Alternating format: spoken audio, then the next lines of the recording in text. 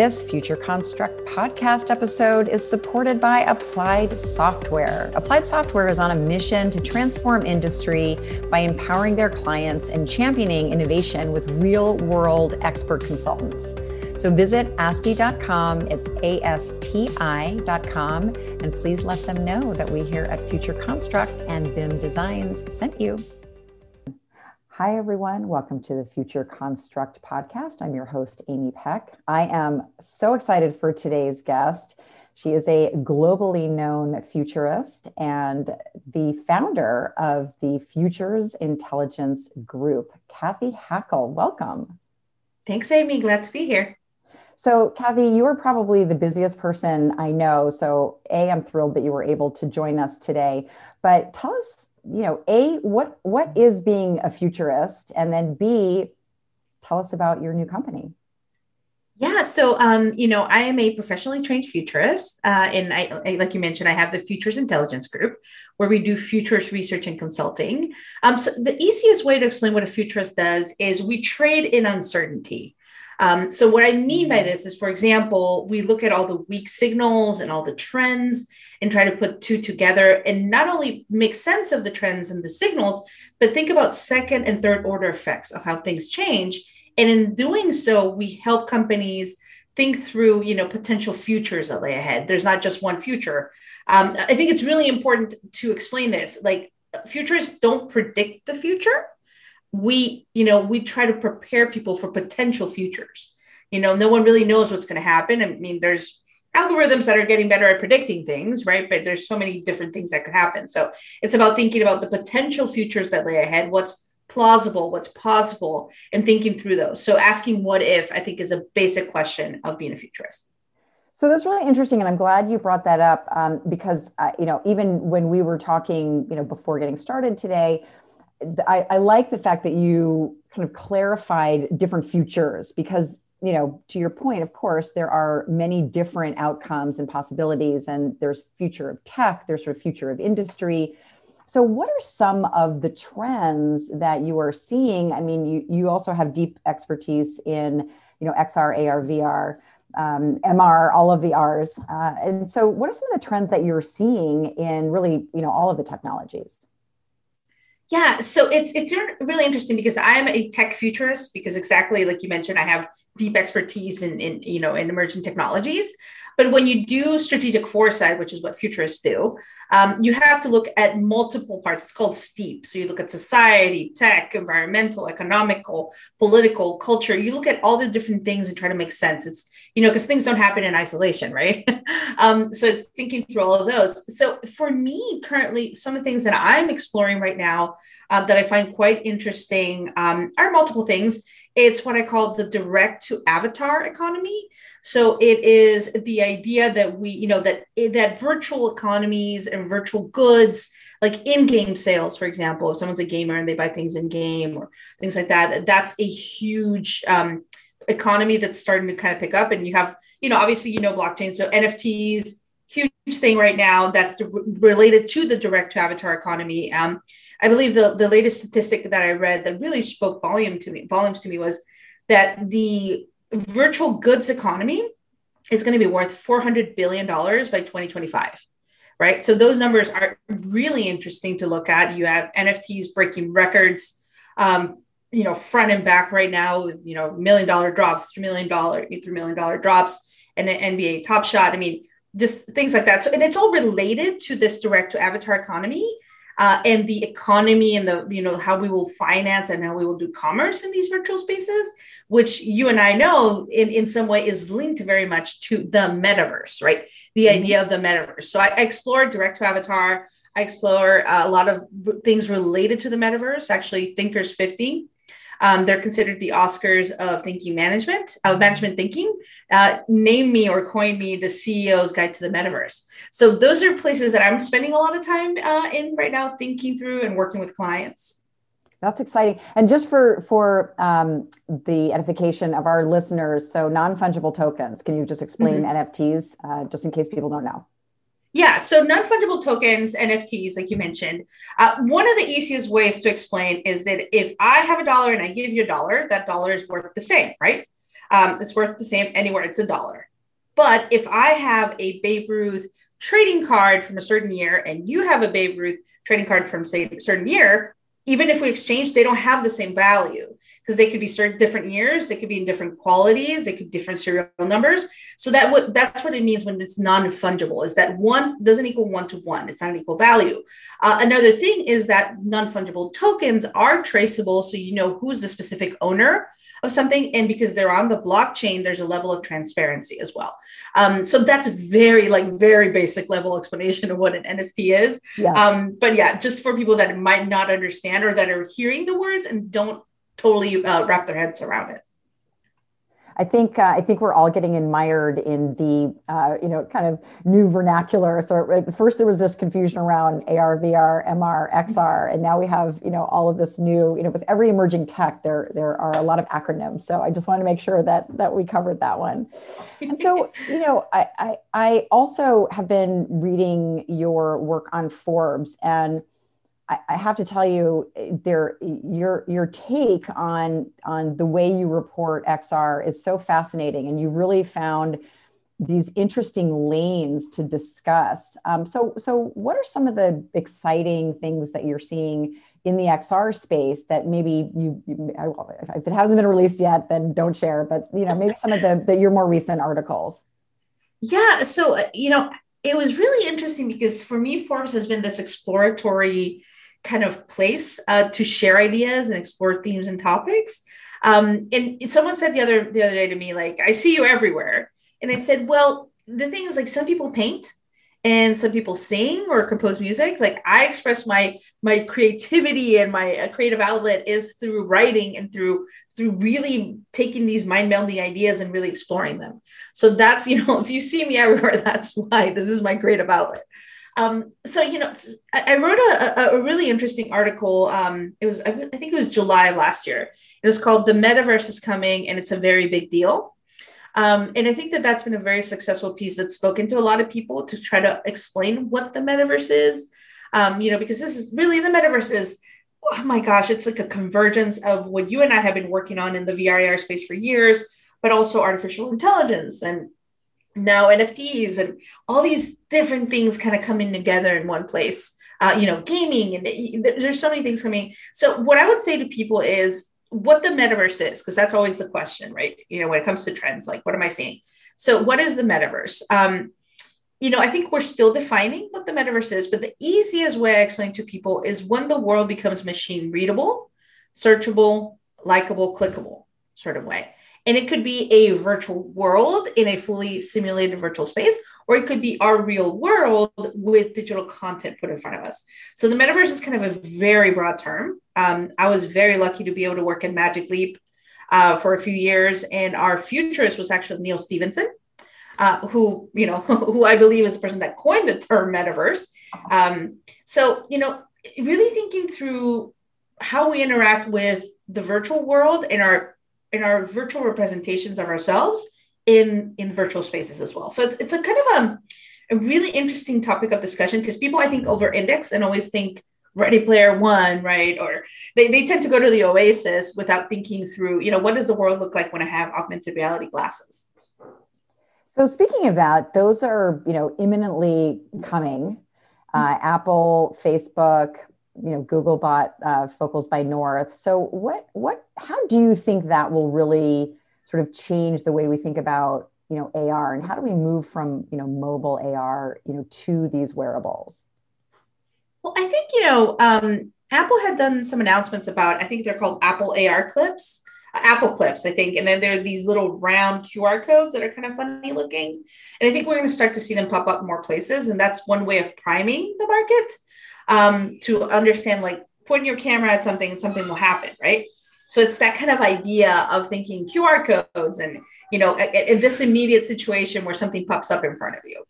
So I think that's one way that, brands like Apple are priming the market for that. I think this is where I kind of really think through it. And I'm like, right now, I'm talking to you on a computer, which is a flat screen. I've got my phone, which is my lifeline in some ways, right? But we're living in these little square flat boxes, right? And once we move into glasses, if you look at absolutely everything around you, it has volume, it is 3D, it has dimension, right? So to borrow a quote from our friend Tom Emmerich, he says, we are 3D beings in the 3D world, right? So I think our content should be 3D. That's where I think when we move to glasses, and I always see these, representations of what that future could look like. And it's usually flat screens in front of us. Like, do we really want to see flat screens in front of us if the world is the canvas? I think that's where things are going to get interesting. And the content evolves and becomes more 3D, 360. It has volume. Amy, and one of the things we can definitely talk about is volumetric video, which I'm very bullish on as well. This episode of the Future Construct podcast is supported by the amazing team at Applied Software.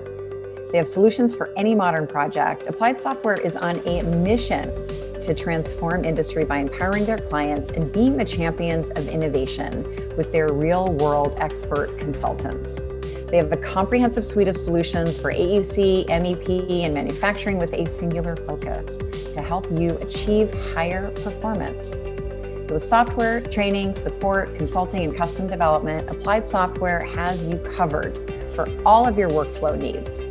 BIM Designs is proud to be a client and partner of Applied Software. So visit their website at asti.com, that's ASTI.com. And don't forget to tell them that we here at Future Construct and BIM Designs sent you. Oh, so let's go right into that. That's a perfect segue.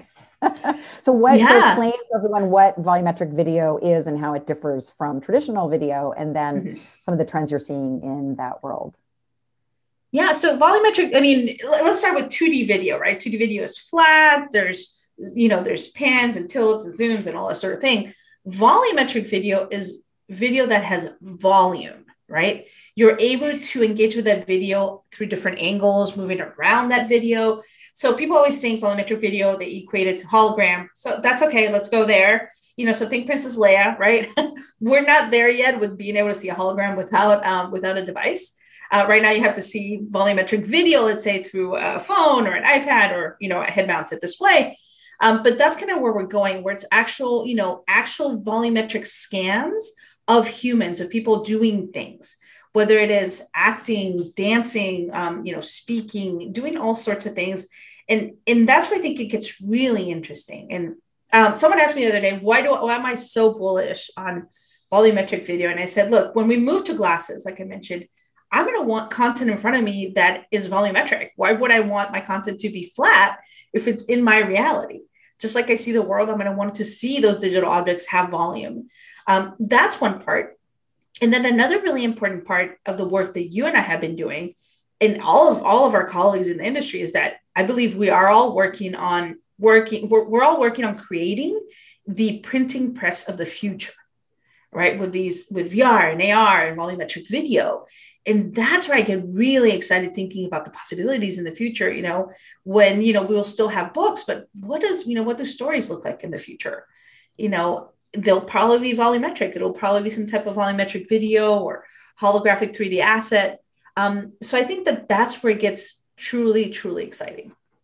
So I think that really touches on a lot of trends we've been seeing too around, we saw Travis Scott in Fortnite, the weekend in TikTok, and this sort of, blending of gaming worlds, which are already 3D and entertainment. So do you see volumetric video kind of being an extension of that and enabling us those more kind of personalized experiences with whether it be sporting figures or entertainment figures or our favorite, musicians or bands? Yeah, I think it's the next step. To me, the closest thing you can get to a human is a scan of a human that looks like the human, that has certain nuances, that, has volume. That to me, in honesty, is like the most human type of technology, because it is a scan of a real person. So I'm, from a video and gaming perspective, I think that's where we're going to be going in some ways, right? We're going to choose between being our more virtualized selves, like, how Genies has 3D avatars, they're beautiful. So we'll choose between being more, the more avatar cartoony looking sorts of representations to actually being ourselves. So there's going to be kind of we're kind of ebb and flow between both of those. So yeah, there's definitely a lot to think through there.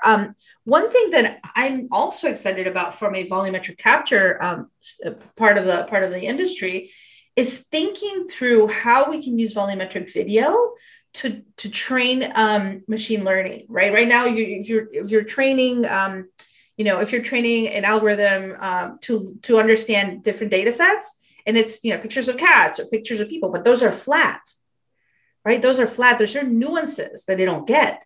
But if you train it with actual volumetric assets that have volume, that have nuances about skin tone, that have nuances about faces and noses and eyes and hair, like everything, I think that's so incredibly powerful. And we're starting to see a lot of interest at Avatar Dimension on using volumetric capture data sets to do machine learning. So yeah, very excited about that, because that could help reduce bias.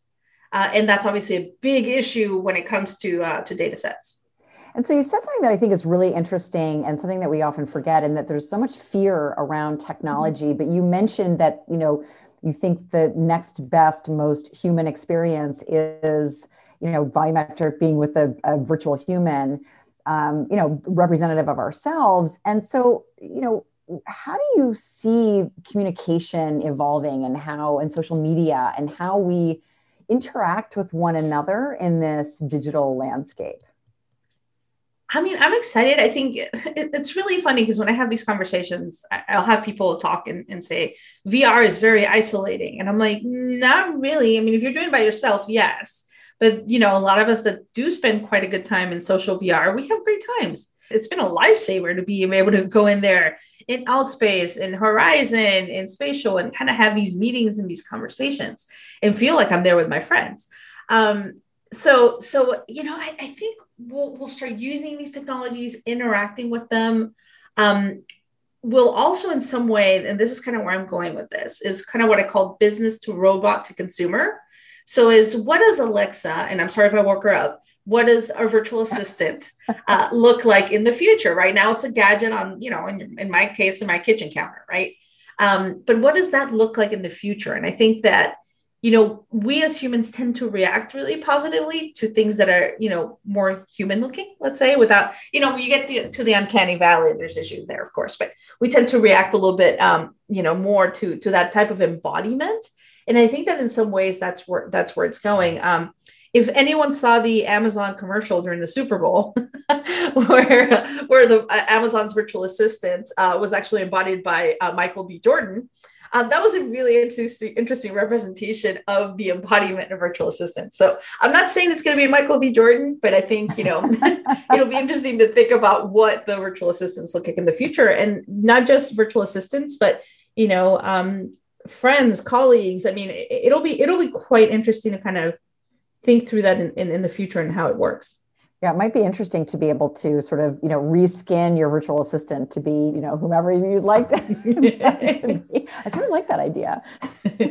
Well, I'm down for Michael B. Jordan any day. So yeah. So, going back to the metaverse, there's so much confusion about it. And, to your point, the last thing I'd like to go in and see is banner ads, please make those go away.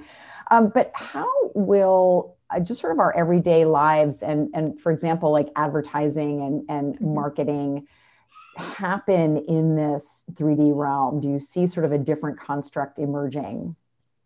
I do. And you can see it in gaming already. Like, how do brands enter gaming spaces, right? Is it a full on in your face ad? No, it's usually some type of partnership where, Louis Vuitton releases certain skins or outfits or accessories in League of Legends, or there's just so many things. Or for example, the Lil Nas X concert in Roblox, you could buy his skin. You could buy an avatar of him, and they made a lot of money during that concert. So yeah, I think it's going to be a process. It's going to be organic. I think the brands that, in full honesty, like I work with brands trying to enter that space. Brands and businesses that are trying to figure out how do they enter the metaverse and the virtual goods and the NFT world. That's kind of what I'm doing right now with a lot of my consulting clients is, what are the ways you can start entering these spaces that make sense? So right now it's a lot of partnerships, a lot of talking to, different video game studios or different companies and trying to figure out what is the smart way to get in and dip your toes. What is an experiment you can do, but also how do you create a full on, a full on strategy for it. So yeah, I think it has to be organic. It has to be done in a smart way, especially with younger consumers. I think they're so savvy that they know when an ad's been put in front of them. Like my kids don't watch ads normally because they're Hulu or Netflix or Disney Plus, right? So whenever we watch something that does have an ad, they'll be like, "Oh wow, mom, that's an ad." They'll be like, "Oh yeah," they're so surprised by it. But then after a while, we're like, "Oh mom, can you just fast forward that? Like I just want to get to my show." So that's the same thing that's happening, and that brands need to understand when entering this metaverse. It's these younger consumers, they're on to you. The idea of Madison Avenue as we know it is slowly changing. I'm not going to say it's dying, but it's slowly changing, and it's going to have to adapt. Oh, good. Well, I have to say personally, because I know you very well, I'm very happy you're at the helm of these things, because then we know we're not going to be fed sort of spoon-fed things that we don't necessarily want to see, and it'll be kind of in context to what we're actually doing and what we care about. So if you're a brand, please call Kathy. Help us all out. I'm going to say I'm having a lot of fun, Amy, like working on some of the projects I'm doing. I'm having so much fun. Oh, good, good. Well, I am very pleased. And so this brings me to our last question. It's the question I ask everyone. I bet you're one of the few people that already has this devised, but if you could project yourself 25 years in the future and you could kind of create your favorite, thing or gadget that you use every day that, does not have to be rooted in reality at all, what would it be and what would it do? So I have to always default to my children. So my children are my best window into the future. I have 3 kids under 10. And I had asked my daughter the other day, she's a little mini master chef. And I asked her, and I said, "What do you want to be when you grow up?" And she said, "Mommy, I want to be a lunar food scientist." I said, "Okay, not a food scientist, a lunar food scientist." I'm like, "Okay, great." So being that I am a mom and I am a Latina mom, I'm going to want to devise some type of space elevator so I can go see my daughter in her lunar food scientist lab, restaurant, whatever that is, whenever I want, or be able to call her very easily, and bug her every day. So it's some type of space elevator, or I don't know what else it would be called, but some way to pop up into her kitchen every day and check in on her when she's on the moon. That's great. I don't know if my kids would want me to check in every day, but maybe once a month. I'm sure she's not going to be happy about it, but I'm a Latina mom. It's going to happen. Matter. Period. It's okay. It's okay. I think that's she might not answer, but I'm going to do it every day. So, well, you're everywhere. You're not hard to find, but I highly recommend following Kathy on Forbes. You've recently done some great work on Clubhouse. You're on Twitter. You're all over. So for those of you listening, follow Kathy if you want to understand the future and the futures better. Kathy, absolute pleasure having you today. Thanks, Amy. I had a blast.